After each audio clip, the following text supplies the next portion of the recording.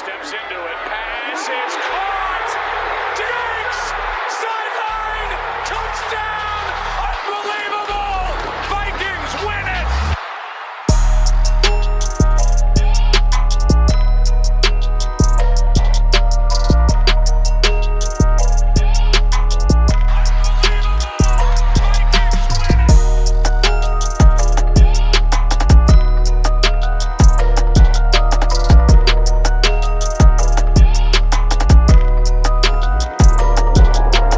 Hey, welcome back to the Unbelievable Podcast. I am BJ Ardell, back here with my guy, Drew Mahold, and today we are taking a look at the Vikings' key matchup against the Tampa Bay Buccaneers in Week 14 of the 2020 NFL season. So, this is obviously a crucial matchup for your Vikings, standing at 6-6, the opportunity to not just be at 500, but go over that mark as well. In addition to the fact that they are playing against an opponent who currently stands just one game in front of them in the NFC playoff standings. So, big matchup this week. Really good opponent. A lot of all-pro quality players that will be participating in this matchup, headlined, of course, by Tom Brady. We'll spend some time on him as well as the playmakers on this team and some of the other things that could play a factor in the Vikings' result to this game. So, let's get right into it here. Starting with the quarterback, of course. I don't think it's possible to talk about the Buccaneers and start with someone other than Tom Brady. So, what a statement that is, by the way. Think of that 9 months ago saying that, right. But yeah, it's Tom Brady's Tampa Bay Buccaneer, and it's almost worked out exactly how you expect, right? Because you kind of went in and Brady and Arians were like the opposites, right? I mean, last year Jameis was throwing, average depth of target was highest in the league, kind of the risk it for the biscuit type quarterback, throwing down the field, high touchdown, high interception numbers. And then, Brady goes in there and, the last few years, obviously, he's been, I don't want to say check down Charlie, but, he's been throwing short, more comfortable throwing underneath. That's been the Patriots offense. That's been the Patriots offense for a while, basically since the Moss era, it seems like. And so now you kind of throw Brady in there, and there has been a bit of a clash, it seems, of those two philosophies or ideas working out between Brady and Arians. But with that said, they're 7-5, and they definitely have the potential to kind of have a big explosive play really at any time with the weapons that they have, and of course Tom Brady throwing. It's just there has been some clunker games in there too. So this is a growing pains season for a team that really doesn't have much time to grow out of it, right? Tom Brady's, 42, 43 years old. He's at the very end. That's common knowledge. He'd be lucky to have 2 years after this season, right? So they just don't have the time to fight, basically. They don't. And so you've kind of gotten this Minnesotan passive-aggressive thing with Bruce Arians and Tom Brady. And honestly, I think that this is a factor in this game, and that's why I'm going to entertain the arguments between Brady and Arians, because I like that you pointed it out right from the jump here, because this is what I was expecting. Bruce Arians is an all-out attack downfield type of coach. He's arguably, if not the most aggressive coach in the entire NFL, especially from an offensive standpoint. He likes to throw the ball 75 to 80% of the time. Now, Brady has done that in his career. You mentioned the Moss year, and there's a couple of other years outside of that one as well. But that being said, I'm not saying he's a check down Charlie, but he is, a ball control quarterback. He's more of a facilitator, like Chris Paul in the NBA, where you're trying to get the ball to your playmaker and let him do something with it, as opposed to a guy like, a point forward like LeBron James, who is going to bring it up the court and then attack the basket. Brady's just not that guy anymore. He doesn't attack anymore. He's more putting his guys in the right position, diagnosing the defense at the line of scrimmage, and using his cerebral, qualities and assets at that to essentially to allow the game to kind of progress as he feels. Now, Bruce Arians is he's the same way in the sense that, yes, he also wants to control the game. Like, that's his personality. He's a tough-minded, in my opinion, stubborn individual who is unwilling to adapt his system to the tendencies that Brady has shown can lead to championships. He doesn't seem to care. And I think Tony Dungy has talked about this multiple times on NBC Sports' Football Night in America, where it's just like, if you just give Brady like 10 of his favorite plays from New England and let him do that when things are breaking down, he'll be able to get back into a rhythm because he's been doing it for 20 years. But Arians, for whatever reason, continues to run this 3 wide receiver set, barely even using Ronald Jones, who is an okay player, but has come on a little bit stronger this season as opposed to what we've seen in the past. I mean, there was one game where the running backs had like 5 touches. Tom Brady is not used to, an Adrian Peterson type running game where it's literally controlling the outcome of the game, but he is used to a guy like Lawrence Maroney, who's going to give you 600, 700 yards, or a guy like James White, who is going to give you 400 rushing yards and maybe 500 receiving yards. These are assets that he simply does not have in Tampa Bay, and it's made for a different style of play for him this season.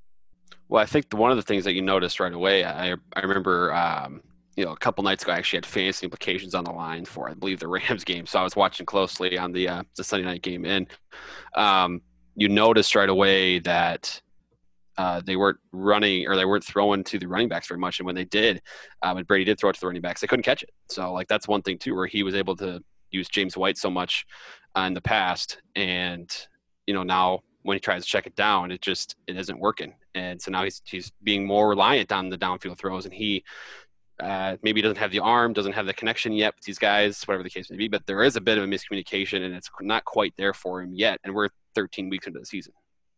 Right. And that's a big piece here for the success of this team. Is there any doubt in my mind that a Tom Brady-led team with all of these weapons can get hot and win the Super Bowl? No.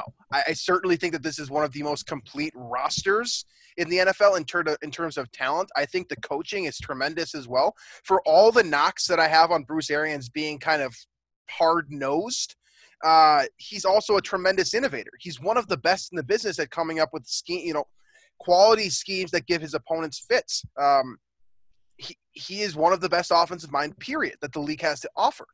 The problem is that he's being paired with a guy who is arguably the greatest winner that the league has ever had to offer in Tom Brady. And you've got 2 stubborn guys who are stuck in their ways, trying to adapt to something with a bunch of young guys who are just like, hey, I'll do it. It's fine. I'll do it. Tell me what I'm doing. Okay. That's kind of what it is, and it's an awkward situation for guys like Mike Evans and Chris Godwin, who are younger players. They're used to playing with savvy, at least a quarterback that can get them the ball, but they've never had, coach on quarterback internal kind of passive aggression going on around them. And then you throw in Antonio Brown into the mix, which is entirely Tom Brady, by the way, and just reinforces my point that he's going to impose his will on whatever team he's playing for. And Arians is pissed about that, so that just adds another dimension to kind of this would be a dumpster fire if they had lost 3 more games than they have, because of all of the media headlines that are circulating around this team. But because they're winning, because they're in the playoff picture, and because they still have a very outside chance of winning their division, it's not a dumpster fire. It's just competitors arguing. I think, and this is kind of, my sort of bold take on this game, is that Zimmer is the optimal coach to face this type of organization right now. He is a defensive guy who gives offensive-minded people fits, and he can create that kind of division between Arians and Brady, because Brady's going to be on the field seeing the game develop, right? So he's going to have a perception in his mind on how he's going to most effectively get the ball to his playmakers. Arians is going to have watched tape from every Vikings game for the last 6 weeks or so, probably even more, and he's going to think that he knows everything about how to beat Mike Zimmer's defense. But if he throws a wrench into the puzzle, all of a sudden you have conflicting viewpoints of 2 guys who are set in their ways, both very accomplished. And I think that adds a kind of an edge to the Vikings game here that Las Vegas isn't going to account for, because it's ridiculous to just be like, oh, I hope this is what's going to happen to swing the game. But it's something that could happen. It's something that could have real influence in this game. And all of a sudden you have Tampa Bay fighting itself and the Vikings, and that might be enough to push the Vikings over the edge towards a victory in this game. So I like what you say there about, the fact that, Zimmer could create that division between Brady and Arians, and kind of maybe have it come to fruition a little bit more. But I will add this. I feel like what Brady and Arians will most agree on is targeting weak cornerbacks, which is what the Vikings have. And they also have, Tampa also has really, really good receivers to target those cornerbacks with. And so that is the biggest worry for me in this game. out of anything, right? Like I think the Vikings offense is efficient enough to move the ball and at least kind of keep the Vikings around for a while, right? Barring the big mistake that seems to be a talking point with this offense every single week. But for the Brady in the Bucs offense versus Vikings defense, it's just going to be how the corners hold up against Mike Evans, Chris Godwin, Antonio Brown, and then a Gronk too. One guy also, by the way, that's totally Tom Brady to have him as part of this team too. So the Bucs receiving core versus the Vikings corners, if the Vikings can just hold up, like put a Band-Aid on it or keep it under wraps, Vikings can stay competitive in this game. But I just think there's so much talent there. You're going to rely on Cameron Dantzler to carry his really good play into this. But even then, it's just a lot to ask to keep this receiving group under wraps. So in addition to that, too, like you're right, that is one thing that the coach and quarterback can agree on. It's attacking the weakest man. Both the guys have been doing that for years. Now, what adds more trouble to that for the Vikings is that when you look at, kind of what the Vikings like to do, what can work for this young secondary, right? It's probably playing zone coverage super efficiently and allowing Harrison Smith to sort of run the floor and do what he wants. That's probably the greatest strength of this group on a consistent basis right now. Now, against a quarterback like Tom Brady, who's super smart and literally his entire career right now thrives on his ability to be smart with the football, it's a lot harder to play zone coverage against that guy. It's harder to just sit back and cover 2 or cover 3 and just play defense because he's going to pick apart that zone, which forces you into a man concept. And depending on how far you want to do it across the board, generally we see Mike Zimmer, go man with his corners and zone with his safeties. If he does just that, then Brady is forced to pick apart Harrison Smith and Anthony Harris, which I like a lot better. But at the exact same time, you're also putting guys one-on-one with 2 of the best receivers in the NFL, and I'm not even including Antonio Brown in that situation. So you've got Mike Evans, who's a top 5, Chris Godwin, who's a top 10, Antonio Brown, who's top 2 when he's sane. I mean, and then you throw in, Rob Gronkowski, who you may or may not have an answer for, depending on Eric Kendricks' status. It's a very, very tough situation for a young defense to get ahead. I think they have the ability to maintain, but I don't see any potential for the Vikings defense finding an edge in this game, barring some sort of ridiculous confusion, fight with the coaches, or just a Brady fumble because he's old. Yeah, and I mean, the one I think, glimmer of optimism that I've found is – so I haven't found it. I guess it was my roommate who is also a Vikings fan. He suggested this to me, and I think it's pretty good, is that Zimmer gets up for a game against an elite quarterback, right? Mike Glennon's not going to get him fired up. Andy Dalton's not going to get him fired up. But, in these games against Rodgers, against Brady, against Breeze, against Russell Wilson, you notice that the Vikings kind of hang around a little bit. It's a game plan thing that for whatever reason, I don't know, this might not be him putting in any more time. It might just be a competitive thing. I don't know what it is, but even the Vikings, I think they played the Patriots a couple of years ago at Foxborough, and the Vikings hung around there for longer than they should have probably against that stout Patriots defense without anything from the Vikings offense in that game. Defensively, the Vikings were good enough to win. So it's just – that's the only thing I have to hold on for, because especially with Kendricks being did not practice Wednesday, does not look great for his chances this weekend. And, really you're going to rely on Harrison Smith is going to be the only guy you can trust. And it's really been kind of the same mainstay over the past few years. So it's going to be a Zimmer game. If he can game plan something to kind of, reestablish or cement his reputation as this defensive genius, game planner and defensive play caller, this is a chance for him to cement that this week against Brady and Arians. So if there are any kind of holds on this offense, and on the flip side of that, who is the guy that you would allocate most of your resources to? So where is kind of the biggest issue you need to cover up, and where's the biggest hole that you could potentially exploit within this group? That's a good one. I mean, talent-wise, there's talent everywhere. And the thing about, I feel like I was going to say, the running game seems weak, but it's really not. Ronald Jones runs the ball pretty well, and I think yards per carry-wise, he's up there with the best in terms of the volume runners in the league. So, I think what you do is you have to get to Brady, right? Like he has shown vulnerability when he's pressured. So I think that's the first thing. And it's going to be up to Zimmer to scheme those and disguise things well enough that even Tom Brady can't pick them apart, which is definitely a challenge. But I think that's the Vikings' hope to containing this offense. Absolutely. I think pressure is the answer for every quarterback, but it's more the answer for a quarterback who is a statue in the pocket. We talk about this with Kirk Cousins all the time. The same kind of concepts can be applied to Tom Brady. Obviously, he's light years ahead in terms of processing speed from just about every quarterback. But if you can get into a situation where you force him to take 3 and 5 and 7 step drops, which Arians likes to do, there will be that opportunity to create manufactured pressure. Just simply because there's enough time, because he needs to hold the ball longer for routes to develop. Now, Antonio Brown's one of the best route runners in the league still.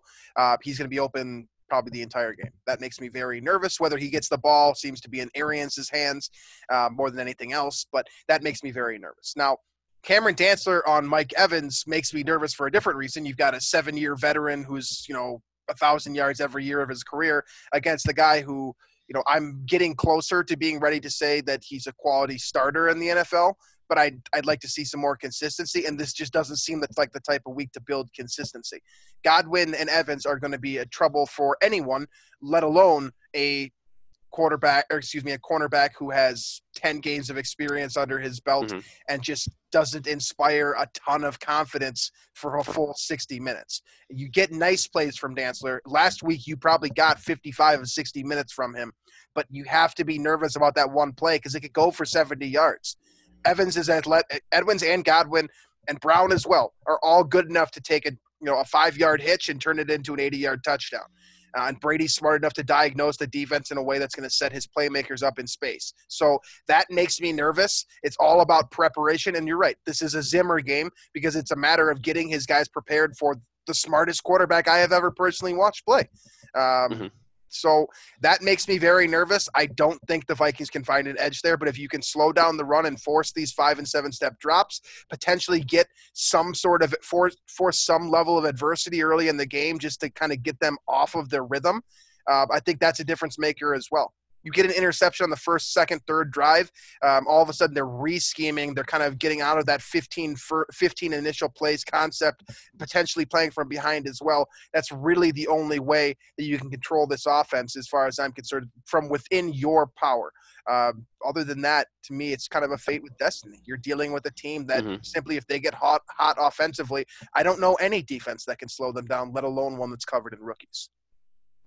Right. I mean, I'm just looking back to that Saints game where the Bucs just got destroyed, right? And I think it was, the Saints executed so well so early that it was over after it was a 10 or 14-point deficit, because it feels like the Bucs are almost not good coming from behind, just because Brady does love to check down so much and use those running backs, use those underneath stuff, and those guys aren't reliable as receivers, right? In that instance, right?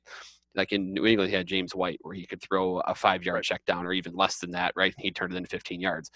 Ronald Jones and Leonard Fournette don't even catch the ball. So he's forced to throw that down the field. But I think, like you said, the only edge would be if they get off to a hot start somehow, which football's weird enough where that could happen, right? But I think then the other option is just to match them in a shootout. And as weird as it sounds, I have more optimism in that than I do the Vikings containing this defense, unless we get a spectacular Zimmer game plan game. But offensively, the Vikings have certainly the firepower to match up. Now, one thing to note that I'm going to harp on again, I've been saying it for a few weeks now, but Dalvin Cook's getting the ball too much. I think they need to air it out more than they are. And this is what I think is the number one run defense in the NFL in Tampa Bay. And so I think they need to rely more on Thielen, more on Jefferson, get those guys both at the very least in double-digit targets, and kind of feed Cook through the passing game. And that way, that I think the Vikings can put up points against this defense. This isn't to say that the secondary is terrible or anything, but I think they're really efficient against the run, which is why I think Kubiak should be putting together a game plan that focuses on the passing game. So let's talk about this defense here, then kind of try to figure out where the holes lie. They're going to run a 4-3 defense, so pretty traditional in terms of what you'll expect. Excuse me, this is 3-4. That's my bad. So I guess complete opposite of what I just said. Just ignore the last 5 seconds there. and they trot out a bunch of names here, but I don't know how much is really behind these names anymore. So, like, I'm going to give you a list of some of these players here, and if these guys were all playing together 5 years ago, I think it's a little scarier. You've got Ndamukong Suh, who's going to be playing defensive end, by the way. He's not playing 3 technique. He's playing that 3-4 defensive end role. You've also got Jason Pierre-Paul, who's technically a linebacker now, no longer playing that 4-3 defensive end spot like he was in New York. You've also got Lavonte David, who I think is still very good, but was tremendous 5 years ago.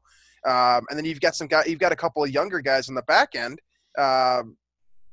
My point being here is that, the biggest names on this team, I think that the names that grab the most headlines are all guys that I would say are probably past their prime. At the same time, though, you've got guys on literally the complete end of the spectrum. Second-year player Devin White, who's outstanding at linebacker. You got rookie safety Antoine Winfield, who everyone in Minnesota is familiar with in his ball skills. Carlton Davis at cornerback, and then Sean Murphy-Bunting, hilarious last name, but neither of them are particularly difficult.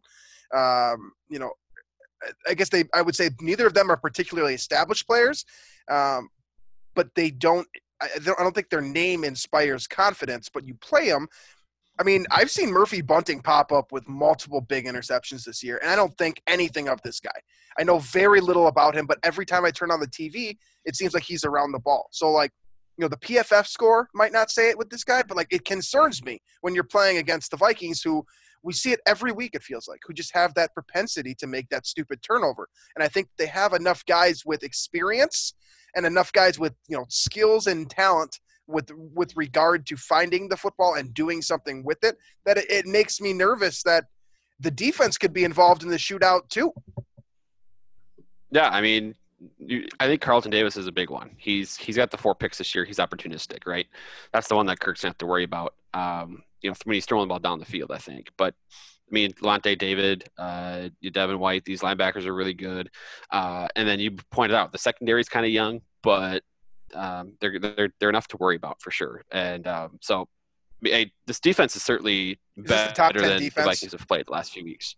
Right. I mean, this defense is better than they've played the last few weeks. You talk about Jacksonville, Carolina, Dallas. That's nothing compared to this Tampa Bay team. But with that said, I think the Vikings, the problem has been just the weird mistake the last few weeks. If they can eliminate that in this game, like if it's a fumble that's returned for a touchdown or a pick six or whatever, that's happened the last few weeks. They eliminate that. They're putting up a few more points.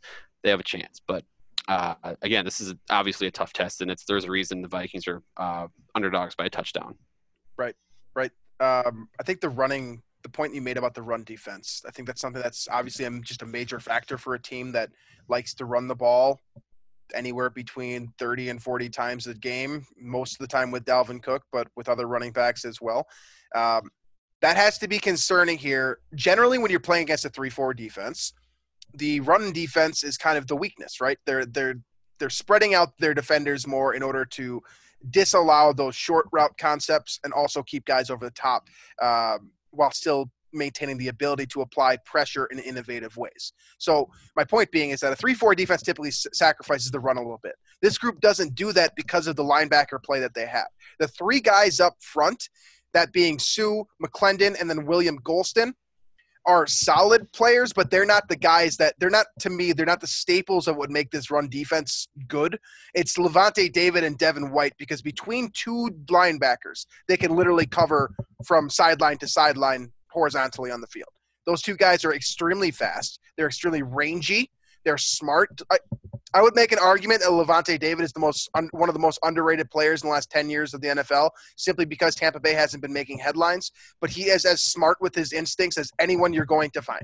He's always around the football. He always has over 100 tackles. And Devin White is taking on his traits and applying even more athleticism in a bigger frame.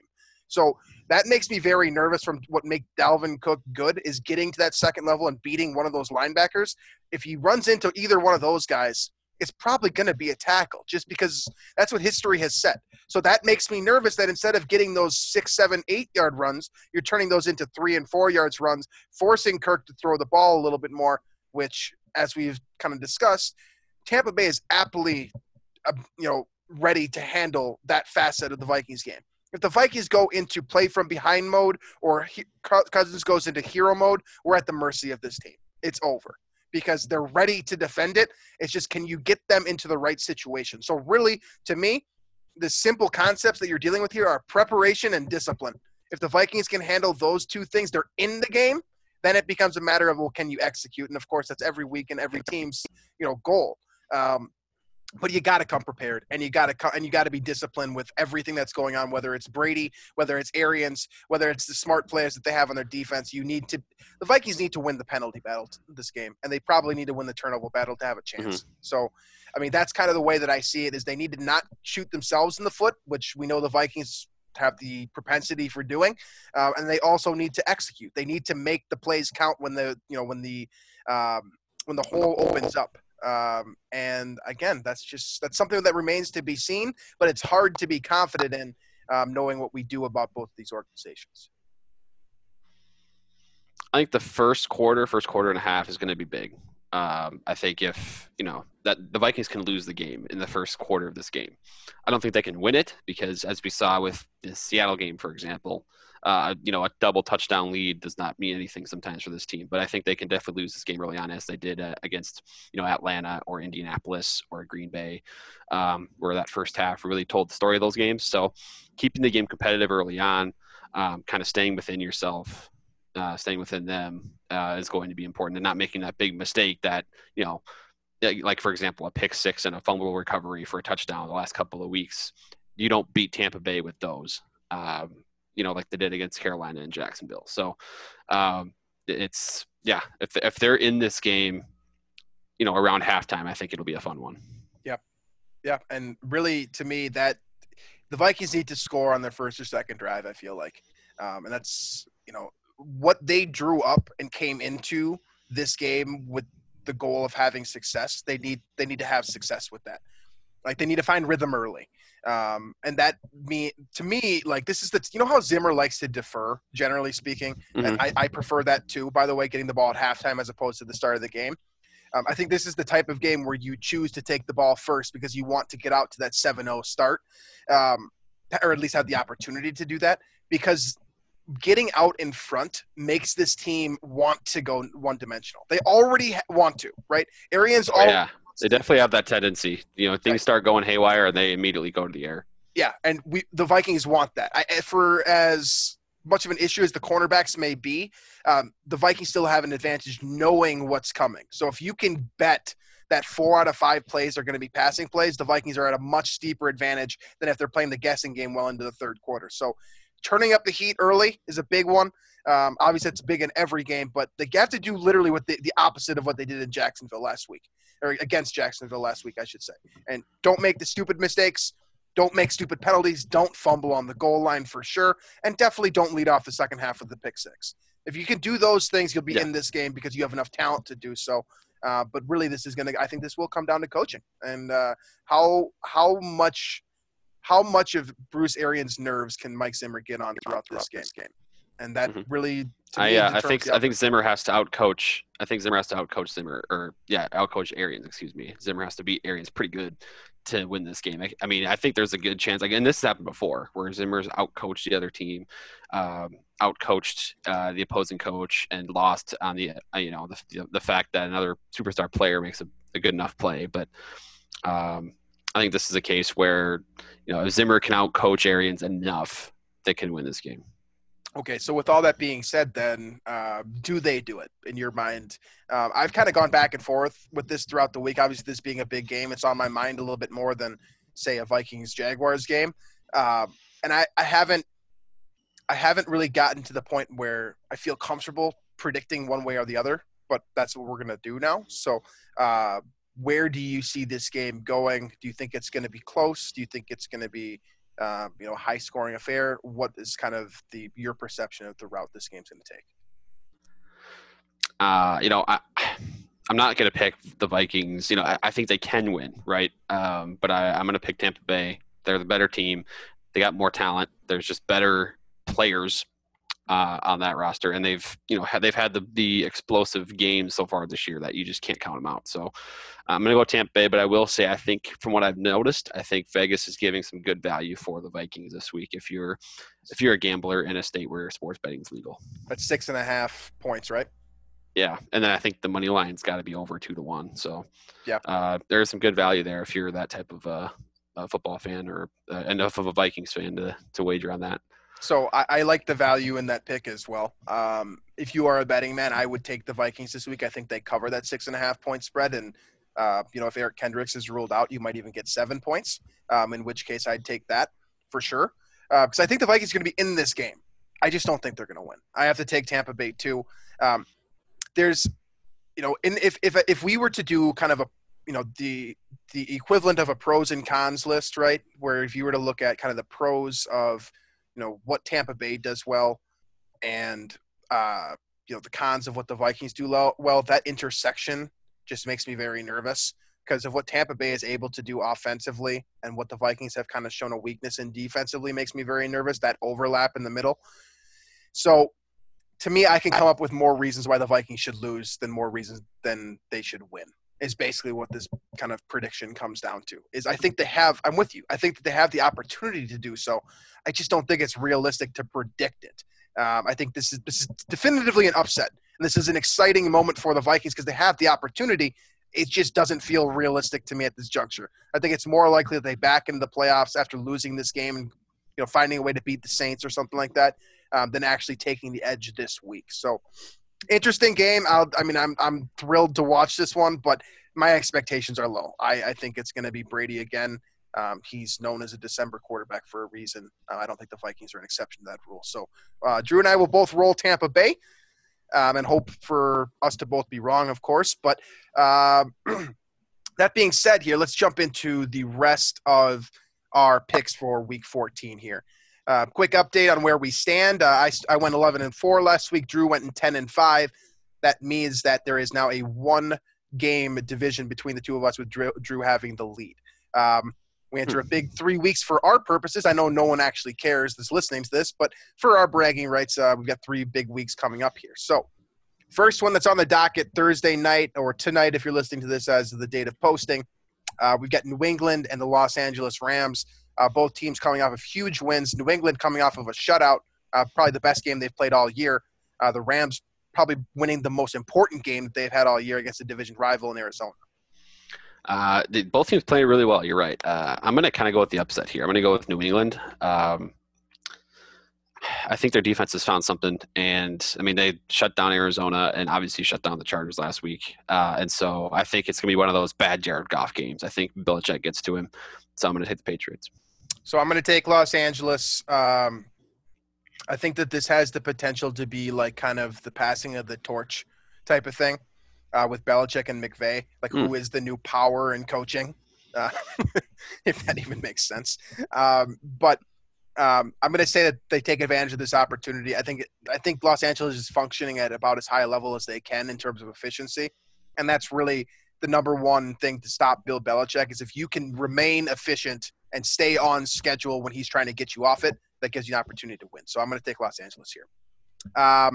Next one here, a lot of really bad football games, but bad teams that are going to be competitive with one another, and that starts with Houston and Chicago in my mind. Deshaun Watson has put this team on his back. They're competitive every week now, despite losing everything that they have at wide receiver, some self-imposed, some dumb mistakes. And kind of on the flip side of that, Chicago's defense is still one of the best in the league. It's just their offense can't do anything. So this is offense versus defense, and who gets it done? I got Houston. They were very close to beating Indianapolis last week.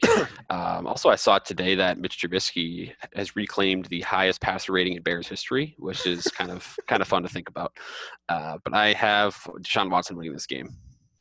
I'm going to take Houston as well. I'm just going to bet on the better quarterback. Simple as that. So we'll both roll Houston here and move on to another one.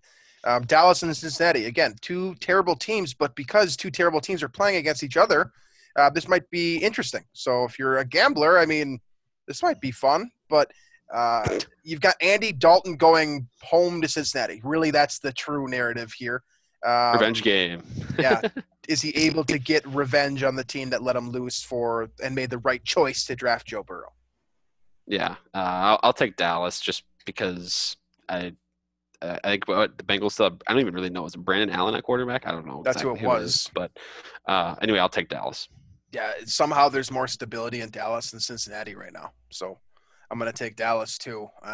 Mike McCarthy also really needs a win. Like, this is fireable if he loses to Cincinnati, and I'd prefer that he doesn't get fired in year one because I'd like to keep him in the NFC for a little bit longer. Next one here could be fun. We got Kansas City and Miami squaring off. I know that you and I always pick Kansas City, and I think we're probably going to do the same here. But this kind of has the same feel as when I was talking about Washington and Pittsburgh as an upset last week. This has a similar feel to me where it's a very good coach, very well-coached team in Miami, and getting better. This is an opportunity game for them. Kansas City might be glossing over this one. So does Kansas City get it done? I do think you make a good comparison, the Dolphins to Washington, but I'm still going to take the Chiefs because I think the Chiefs are that much better than Pittsburgh. Right. I'm going to take the Chiefs too. I mean, we both took Pittsburgh regardless of kind of the sentiment that Washington had an opportunity. I mean, neither of us was going to take that game regardless. It's funny that it played out that way, but I don't think there is a betting expectation on that, and that's the same thing here. I don't expect Miami to win. I think they have the ability to. But Kansas City is the logical pick, and I'm going to take them every week for the rest of the season, I think. So Kansas City it is. Arizona and New York Giants, that is. This is an important game, strangely enough, because both these teams have kind of regressed to the mean. And to me, I thought the mean for the Giants was like 2 wins. Turns out it's more like 6 or 7. Joe Judge is doing a pretty good job getting the most out of what he does have there. And literally, that's Colt McCoy. We made a joke about this last week, and Colt McCoy was able to get it done. Can he do it 2 weeks in a row with Arizona, in the opposite direction? Looked like they were going to be a 10-11 win team. Now they might be falling into that 7-8-9 territory. So who gets it done this week? It could be a huge differentiator for the NFC conference. Yeah, I need to see something from Arizona's offense before I pick them again. So I'm going to go with the Giants, actually. You're right here. So I'm going to take Arizona just because I have no confidence in either of these teams. I've been taking Arizona all season long, and they're killing my picks. But New York, the Giants are just like – they're not even starting Daniel Jones. I mean, I just feel uncomfortable picking – Oh, I understand. I don't – I feel uncomfortable picking Colt McCoy to beat Kyler Murray, especially when it's a coaching matchup between two guys who are trying to establish their presence in the NFL. There's no advantage here to me other than the fact that Arizona's more talented. So I'm going to take Arizona. But again, they're sliding. I'm not going to be shocked if they blow this one too. Another one here, Denver and Carolina. I feel like both of these teams are kind of out of it. But This could be an interesting game. Drew Lock against Teddy Bridgewater. Who do you got in this one? I got Teddy. The Broncos just look bad. I mean, they kept it close to Kansas City last week, but they can't score any points. So, I'm gonna go with Teddy. I'm gonna take Denver against kind of. This one's tough for me because I don't think either of these teams are ready, and there's a question of who is more ready, and I don't have the answer to that question. I'm gonna take Denver because I like their defense more. I don't think either of these teams are particularly good at scoring points. I know Christian McCaffrey is expected to come back. I don't agree with that decision. So maybe he gets less run here and then more. If it's Mike Davis, I think Denver's defense can lock it up. But they'll probably score points if it's McCaffrey. So it's an interesting situation. I'll take Denver on the coin flip just because you're taking Carolina. AFC South here, Tennessee. Tennessee has been interesting as well this year. They are officially a roller coaster team, just kind of similar to Baltimore, losing to Cleveland in horrific fashion last week, losing nail biters in recent weeks. They have an opportunity here to absolutely crush Jacksonville and kind of reassert themselves as a power. Do they get that done? Yes, they do. There's no question about this game in my mind. I agree as well. Tennessee is the undeniable favorite here. Indianapolis and Las Vegas is the next one on the docket here. Las Vegas almost lost to the Jets. Indianapolis, on the other hand, has been playing competitive football basically all season long. Who you got in this one? I got the Colts here, although I do think it'll be a good game. I think the Raiders will bounce back and perform better, certainly, than last week when they just miraculously got out of there with the win against the Jets. That didn't even look like a miracle to me. That just looked like a dive bomb. Like, I don't – It seemed like a planned, suicide attempt by the Jets there. There's too much information to the contrary of that decision for a guy that's been in the league for like 20 years. But it is Greg Williams. So right, it is Greg Williams. All right. Anyways, here those same Jets will be playing against the Seahawks this week. I don't think that there's too much reason for diagnosing this one, but Seattle just lost to the Giants, so I open it up for the opportunity. Yeah, I'll go with Seattle. They're not playing that bad twice in a row. And if they do play that bad, they probably still would win.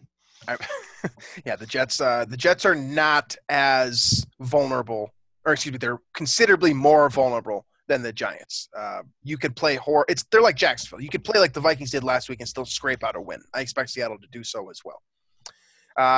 NFC North matchup between the Packers and the Lions doesn't have a whole lot of relevance to Vikings fans, although I'm sure we'd all like to see the Packers lose. I don't foresee that happening. Do you?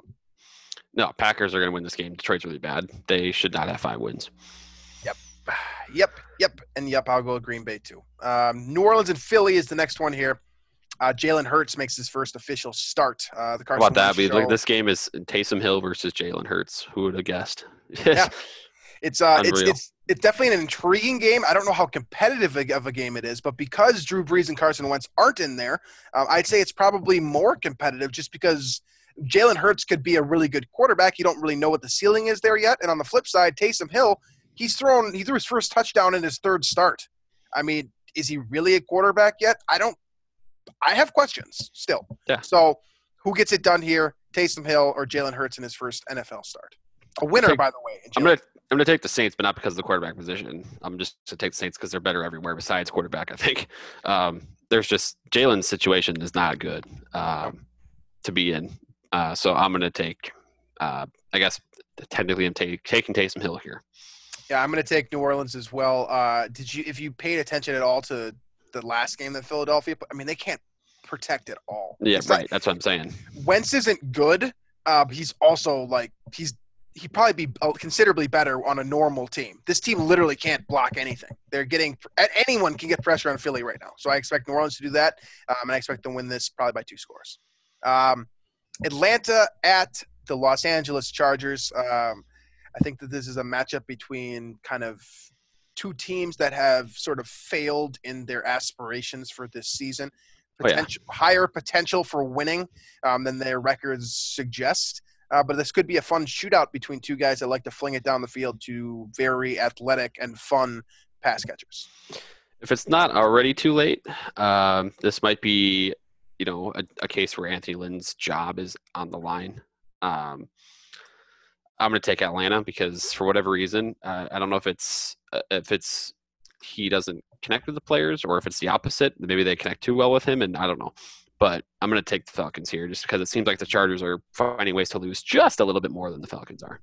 Yeah, I'm going to take Atlanta too. I just don't think the Chargers are ready. I think everything we've seen this season is kind of a testament to that. We've seen the potential for Herbert and several other players, but I just don't think they're ready. They're not collectively ready as a team. They need a couple more pieces. They need a new coach probably. They just need changes. So next year maybe. Not this year. I'm taking Atlanta. This next one's fun because it has NFC implications. It also has two teams that I don't really have a good read on, and that's Washington and San Francisco. Two of the best defensive lines in football playing against each other. Washington coming off of the biggest win in, 5 years probably, beating the undefeated Steelers last week. Now they get San Francisco, who is depleted offensively still, but we have seen that they can remain competitive with just about anyone with their coaching. But this is a tough one for Kyle Shanahan because of the way that defense is playing in Washington. And now all of a sudden they have the division to play for, and it's right in the palm of their hands, and they've got an opportunity to get a big NFC win here. Yeah, this is a straight up, coin toss for me, and I'm with you that I don't really have a read on either one. I feel like both teams are kind of a little bit along with the Vikings, but differently. Where I think these two teams can rely on their defense a little bit more, whereas the Vikings is kind of the offense. But I'm going to take Washington just because we talk about the Niners kind of relying on defense, yet they just give up 30-something points and let Josh Allen throw all over them. So I'm going to take Washington here.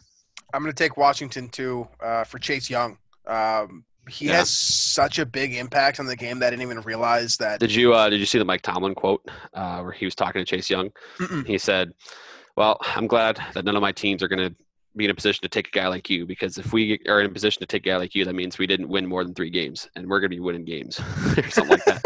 I mean, okay, Chase Young, the impact that he had on last week's game, just literally putting his arm up, and he gets close enough to the quarterback every time where he can throw his arm up and get a pass deflection like twice a game.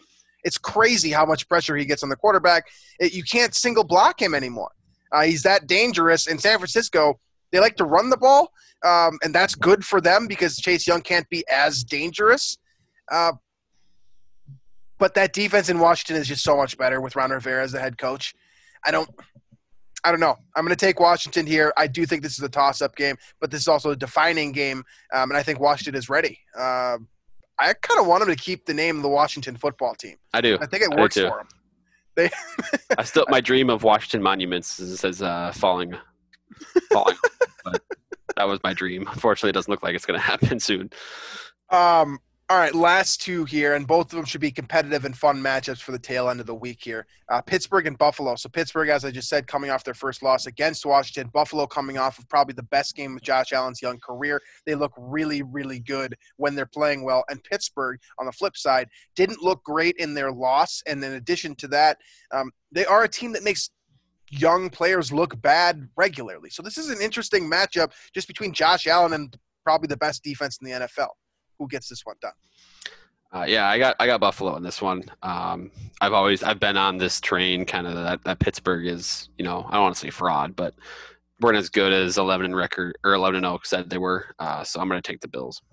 I'm going to take Buffalo too. I think this is kind of the, when you're 11-0, you're getting into the playoffs, right? It becomes more about can we get the perfect season. So to me, that loss last week takes the foot off the pedal a little bit. Basically, Pittsburgh needs to win one more game here. They're not going to get the bye, I don't think. Kansas City is going to ultimately be the one team in the AFC that gets the bye. They're basically paying for the 2 seed right now. I think Mike Tomlin's team have as good of a coach as he is. He does have his teams regularly play down to their competition, and I think they will play with Buffalo. But I think Buffalo's going to win here because I think they care more about this win. This win may or may not solidify the AFC East for Buffalo. So this is a big opportunity for them. I think they take advantage of it more than Pittsburgh does. And the final one here is the biggest opportunity of the entire week, and that's Cleveland playing against the Baltimore Ravens. The reason why I say it's a big opportunity is it's not just the opportunity to be number 2 in their division behind solely Pittsburgh. It also it's going to give them the inside track to a playoff spot and a high playoff spot at that. But also it's going to give them a chance to climb even further if Pittsburgh does slide, like I just said. Mm-hmm. And ultimately, they haven't beaten Baltimore in forever. They just don't beat Baltimore. And considering just kind of the dead narrative that I'm just going to bring up for the hell of it, that Cleveland moved to Baltimore, they just hate Baltimore. This is a huge opportunity emotionally, on paper, coaching-wise for Kevin Stefanski. He's trying to get an award. I mean, for some of these players on this team, like Baker Mayfield, who is trying to show that he's actually good. This is a huge, huge game. It's going to be on national TV. Does Cleveland get it done, or does Baltimore kind of get back on the right track and heading towards the playoff picture? I think what the Browns offense showed last week, I wouldn't have picked the Browns in this game if I hadn't seen that. So I'm going to take the Browns based on what they did. Now, it was the Tennessee Titans. I know. Which the defense isn't very good. And this is very different, but they beat a really good team last week, which I didn't expect, and I think they do that again this week. I think Cleveland, right, is probably the most common team that people have thrown out with the term fraud this year, just because they technically, I believe that they've been outscored by their opponents, overall total points, and they're still 9-3, which is kind of. They have not beaten a good team yet, other than the Titans last week. So You're right. Last week kind of set the tone. It's like, can you do it again? We're sort of in the same position the Vikings were at a couple weeks ago with Cleveland now. It's like you have this opportunity. Like you've got our attention now. If you can beat the Ravens, all of a sudden we're going to start talking about you as a threat to win the AFC. But I'm going to take Cleveland. I'm going to take them hesitantly because I think that John Harbaugh is going to be more prepared for this game. But they are playing in Cleveland. Kevin Stefanski is kind of on his game. And I think Cleveland is kind of rolling. I mean, Baker Mayfield, like, you can talk as much as you want if you keep playing like he did last week. Mm-hmm. And I'm sure he loves that opportunity. If he wins this game, he gets to open his mouth again. So I like Cleveland's chances. I would love to see it happen. I'm going to take Cleveland as well. So with that said, that wraps up all of our picks for the week here, and I believe it wraps up our show as well. Do you have any final thoughts that you have for the week here before we finish up here? I really don't. I'm excited, though. We get Joe Buck calling the game, so that's always a good time, right? Yeah, you pissed someone off by saying that, but I'm also excited about that. I do like Joe Buck, and I think it'll be an entertaining game. I'm very much looking forward to this, even if it doesn't go in the Vikings route. 6-7 is still competitive with the way that things have shaped up. Losing to Tampa Bay isn't embarrassing. I think there's a lot more room for issues to happen in this game because of who you're playing against, but there's also less on the line because you're playing a superior opponent. So I'm excited for this one. I hope this one turns out in Minnesota's favor. That being said, I don't foresee it, but hey, I love getting things about the Vikings wrong, and I'm open to it this week for sure. So thank you all for listening to our show. We always appreciate that. iTunes, Stitcher, Google Play, Spotify, wherever podcasts are found. That's where you'll find us as well. You can find us on the Daily Norseman. Make sure to check out Climbing the Pocket, the network, and all the content that our fellow content creators are creating on behalf of that network. Drop us a comment either on Daily Norseman or YouTube. You can watch Drew and I talk on camera via the Zoom app. And yeah, so thank you for listening, and we will catch you guys next week.